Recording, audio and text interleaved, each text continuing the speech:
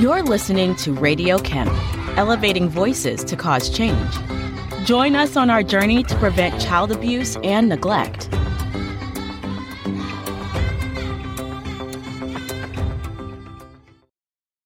Welcome and welcome back.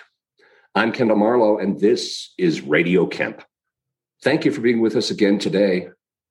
Helping children and their families is a human endeavor, and we learn from those persons, our friends, with lived experience and lived expertise. And so this is the second episode of a conversation with Amani Myers. Greetings and welcome back, Amani. Hey, everyone. Good to be here. Amani, in our first conversation, you shared a journey that might seem to some of us to be incredible, unbelievable. But every word was true. You lived every moment, from being born premature and addicted to being shipped suddenly from placement to placement, separated and reunited and separated again from your mother, your brother, and your sister, Ebony. You were a homeless college student who somehow worked in the White House. You gained so much, but you still lost that sister who took her own life. You told us it was then that you felt a call to action to do something about all this. And then last April 20, you and we lost another sister in our American family, Ma'Khia Bryant, a 16-year-old girl in foster care whose life was ended by 4 bullets from a police officer's gun. You wrote in the imprint that Ma'Khia was just like me and that she didn't have a chance. Amani, thanks for being here today. How, Amani? How can we give every young person a real chance at life, at peace, at happiness? What do we need to do? Yeah, thank you, Kendall. I really appreciate that. I think about my own life, again, of growing up in the foster care system and thinking back to the many people in my life who helped pave a way for me. And one of the things that was different about me that they saw was that I had a future, that they saw something in me that I wasn't able to see myself. And most importantly, they met me where I was. I think I told you that I was caught drawing graffiti on the wall during my high school year, my senior year of high school. Yeah. And for the principal to see that I was someone that had been lost in the trenches, and instead of suspending me, took the time to actually get to know me, to put opportunities in place so that I could thrive. I wasn't on track to graduate from high school. I hadn't passed the standardized test. I had failed that over 5 times. And for her to put in specific opportunities so that I could thrive in that way was something that I needed. And so for every young person, no matter where they've come from, no matter what they've been through, every young person deserves a chance. Every young person deserves to be seen. A young person deserves to be seen in the midst of their trauma, in spite of their trauma, and beyond their trauma. And so it's about opening doors. It's about making sure that young people have access to the resources that they need. Many young people who come into the foster care system have experienced trauma. And so what do we do when, a child comes into care and needs support? It's about providing those supports right then and there and not waiting. And so for me, I'm sorry, what were you going to say? No, go right ahead. Go right ahead. I'm going to say that it's really about meeting that child where they're at and allowing them to see beyond what they're able to see. And I truly believe in social capital and making sure that young people are connected to opportunities, not just opportunities from the outside looking in, but opportunities to heal from within. Because aging out of the foster care system, at that point, I hadn't even been diagnosed with PTSD, major depression, and panic anxiety. I didn't know what was going on. And so if I was met right then and there when I first came into care, really focusing on that preventative, I think that I definitely would have had more of an opportunity to be in a place to heal and to be able to thrive. And so it's really about making sure that the services that you're connecting these young people with, it's not about the quantity of resources, but it's about the quality of resources. It's about individualizing that. It's about making sure that the resources are unique enough for that person. When you look at my sister and I, we both grew up in the same environment, but we also had different outcomes. And so we needed to be treated differently, but at the same time, at the core of who we are, the same. When you talk about connections, and it isn't too long, anytime we're talking, that you come around to your sister, you come around to family. How is family a part of building those connections and supports for a kid? And perhaps along with that, could we have done things differently to support your grandma, to support your mom? How does family pull into all this? Definitely. Family is your first unit. Family is the first people that you're surrounded by, the first people that you meet. I am, as you know, I'm writing a book. And in one of my chapters, I wrote that in the bathtub is where I first found love. That's where I met my siblings. That's where we got to connect. That's where we got to be. You have memories of that bathtub? You have memories of playing in that bathtub? Yeah, we would swim. I mean, you think back now when, the tub is so small now, you're like, how did we get to do that? But we made it work. We used our imaginations. That's the memories that I hold on to. I think about the things that I was going through, and I had my siblings, and those were key people that were there. And then I had an older great aunt who had raised her kids, who had raised grandkids, who had been a daycare provider. She was older when she took us in. And so having more resources and supports for kin families that are taking in young people, when in all actuality, their lives, when you grow up, you're taught that you go to work, you retire, and then you enjoy your retirement. But it was the other way around for her, where instead of being able to enjoy and fully enjoy her retirement, she was taking care of 3 young kids who had been traumatized. And so, back then we weren't very knowledgeable about the impact of trauma.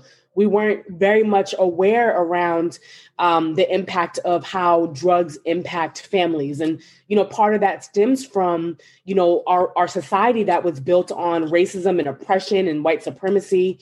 And so many of those things were not acknowledged then. And so we're at a time in our lives now where we've seen generations of young people who have gone through the foster care system, and then their children have gone through the foster care system. We have more than enough research to now know that the impact of trauma can really, really impact a child, a family, and generations. And so it's really about putting those resources in place before, instead of waiting until after. And so I think that my great aunt could have definitely used more resources around really being able to care for us. She loved you, didn't she? She did. I think back to just who I am as an individual today. I think back to the lessons that she taught me. I think back to the things that she ingrained in us, the manners and being polite. And, as a young child, I used to walk with my head down, and she would come up to me and she would put her hand on my chin and lift up my chin and say, always walk with your head held high. And as a child who was so steeped in shame, that was something that I didn't recognize. That was something that I realized. What a gift. What a gift. And, now when my head slightly goes down, I remind myself to look towards the sun, because that's where the light beams. And that's one of the most important and incredible things that she could have taught us. And while she may not have been the best at nurturing, partly because of just even her own upbringing. But she was very much in tune with teaching us about history, Black history, being proud of who we are as individuals. And those are the things that I was able to take with me as I navigated through life. There's somebody else that loved you, that you love very deeply, but you shared that relationship was even more difficult, and that's your mother. I'm talking about your mother. Most definitely. You've shared as well what it was like for her early on. She left that hospital, but she left that hospital in part, you have said, because she knew you would be removed from her. That decision had been made. She was not involved in that decision. And she and your dad as well, you've been very open about sharing, were struggling with substance abuse. Did we do right by your mom? Did we do the right thing for your mom? And should that have been different?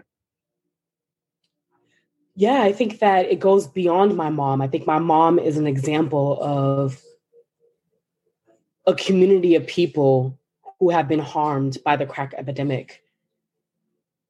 You know, I think about sort of how we have navigated around the opioid crisis and the resources and things that we put in place for families that are struggling.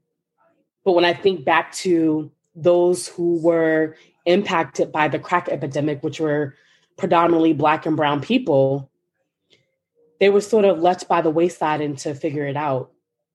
And so while my mom, you know, did her best, one of the things I will say and give her credit for is that after I was born, she ended up cleaning up her life and was very determined in doing that. And so I think that the stigma around drug use, the stigma around how we perceive families who are on drugs, we don't look at who they are as individuals. We don't look at the potential that they could have. We don't look at the traumas that they've sustained as to why they've chosen what they've chosen or what has led them down the path that is what has led them down to. And so I think that as a community and as a society, we really have to look at substance use differently. We have to look at the root causes. We have to look at sort of what draws people into doing substances and what leads them and creates the life that they have. And to recognize that people who are using substances are not bad people, that they have chosen something that they have felt that has been beneficial for them in that moment to cure them of a pain that feels very, very difficult. And I think that as a society, we have not learned how to sit in pain. We haven't necessarily learned how to navigate pain and how to really deal with pain. And so we've learned to use other means and other mechanisms, such as working so much.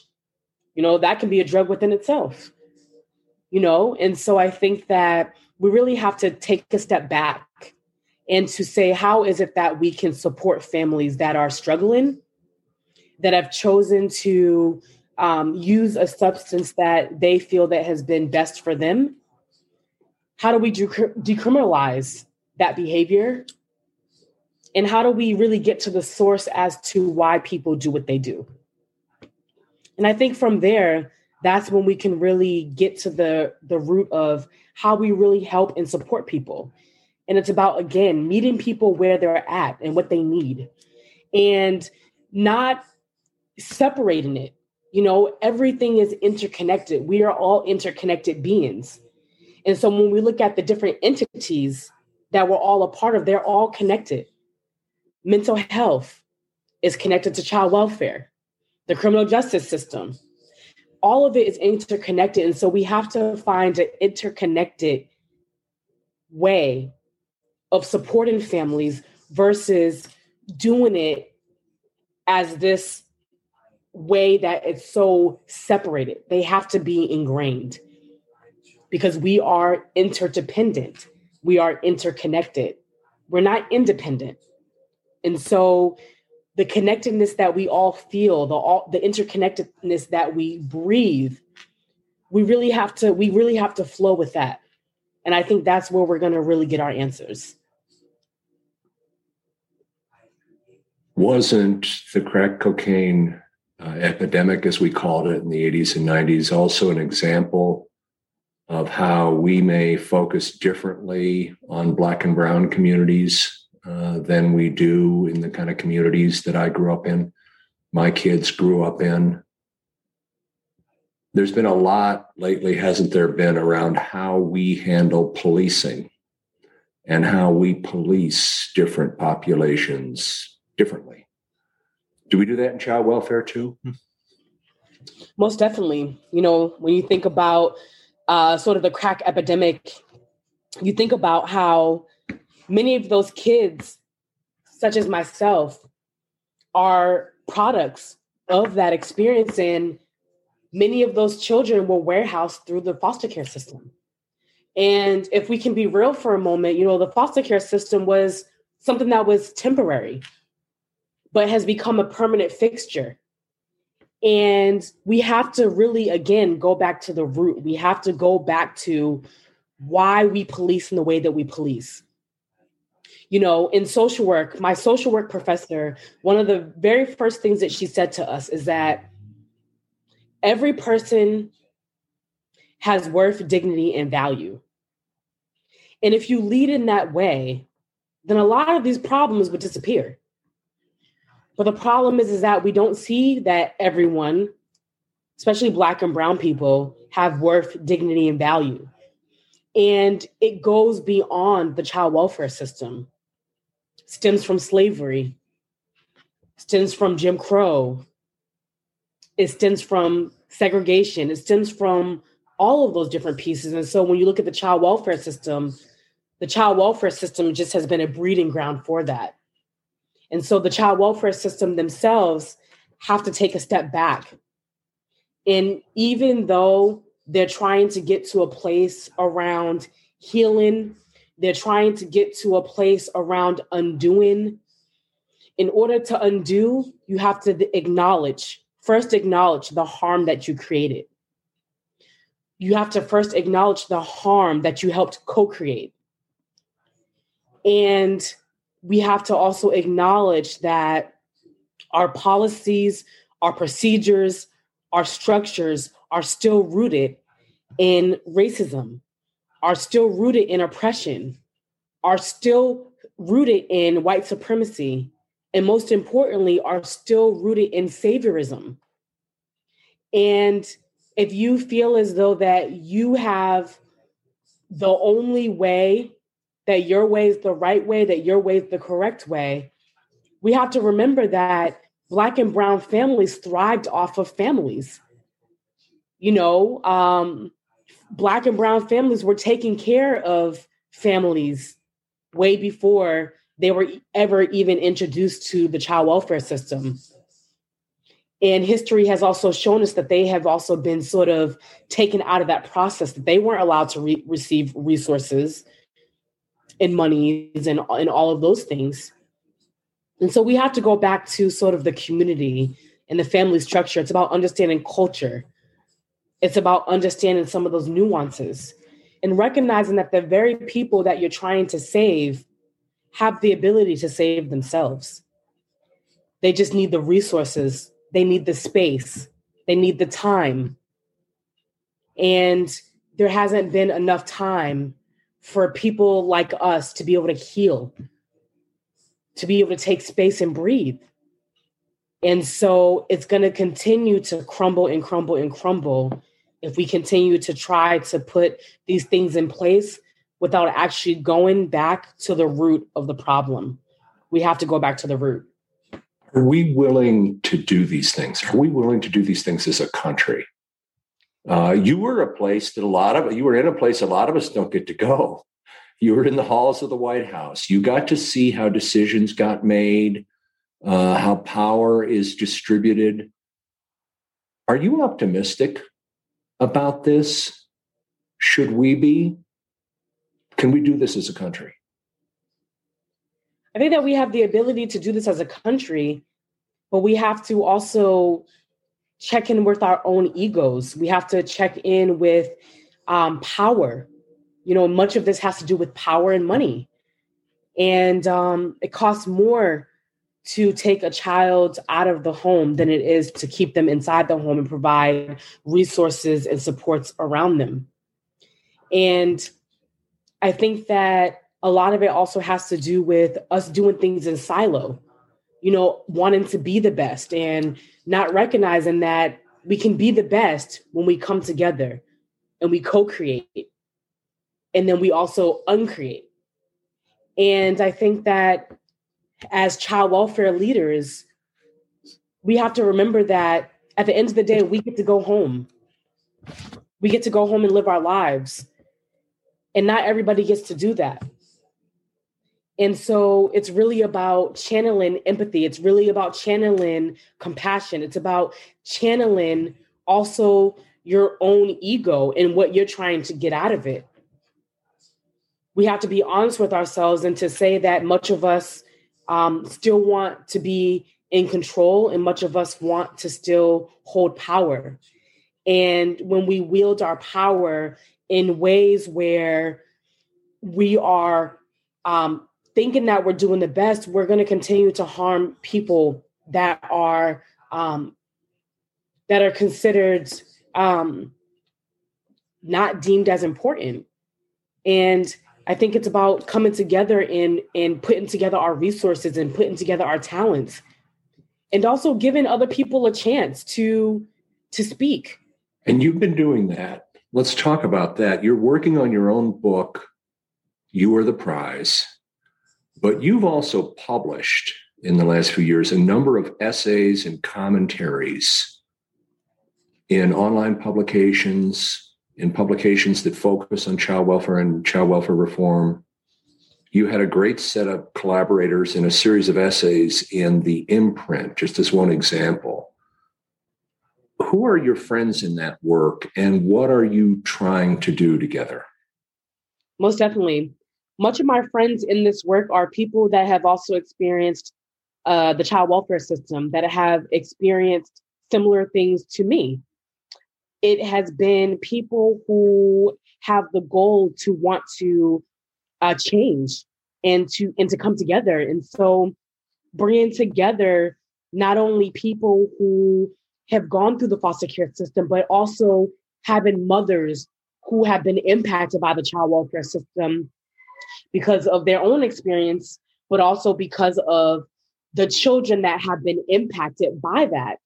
And so to come together and to bring people together in that way was something that was really powerful, that I was really excited about doing, because not often do you get to have people at the table who have experienced the child welfare system and then having parents whose children have been impacted by the child welfare system.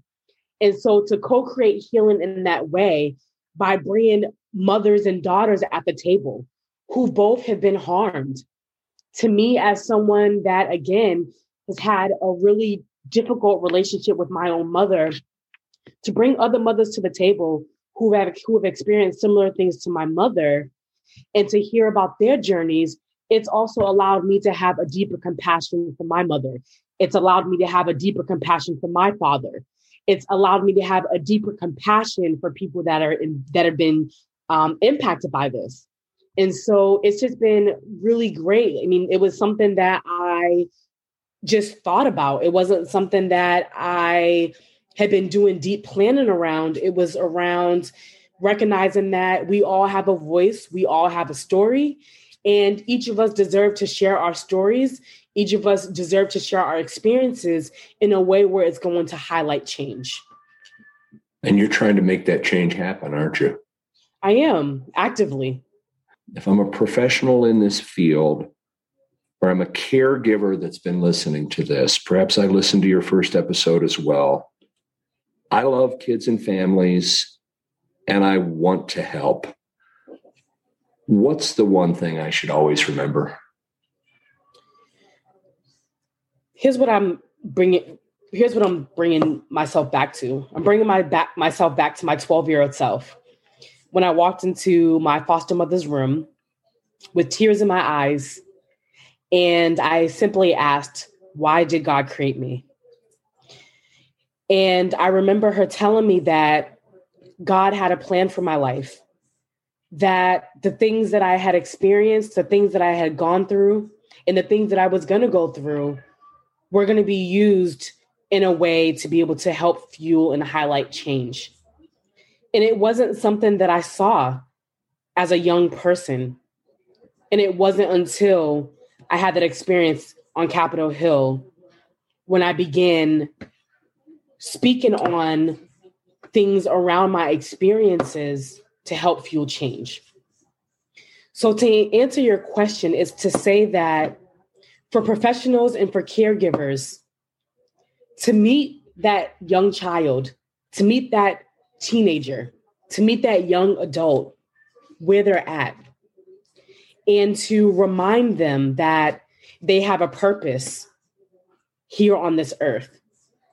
And it's not just to remind them that they have a purpose here on this earth, it's to help them see that by helping them, navigating with them, walking through with them, and ultimately helping them to see that they themselves are the prize. Thank you, Amani. Thank you for that challenge that you've given us. To our listeners, were you inspired by Amani's call to action? Do you want to engage in a dialogue about how we can serve people with dignity and respect? What's your dream for a new child welfare? You can register now for the Kemp Cafe we're going to be doing with Amani and her friends on Thursday, September 23, to continue this conversation.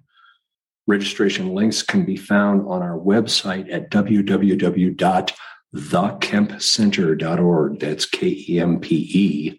Again, www.thekempcenter.org for those registration links. Thank you again, Amani. And thank you, everyone, for being with us today. We'll see you at that Kemp Cafe on September 23. And this has been Radio Kemp. Thank you for listening to Radio Kemp. Tell us what matters most to you. Go to the Elevate My Voice forum on the Radio Kemp page at thekempcenter.org. Until next time, humble helpers, stay curious. Start following and connect with us on Facebook or LinkedIn today.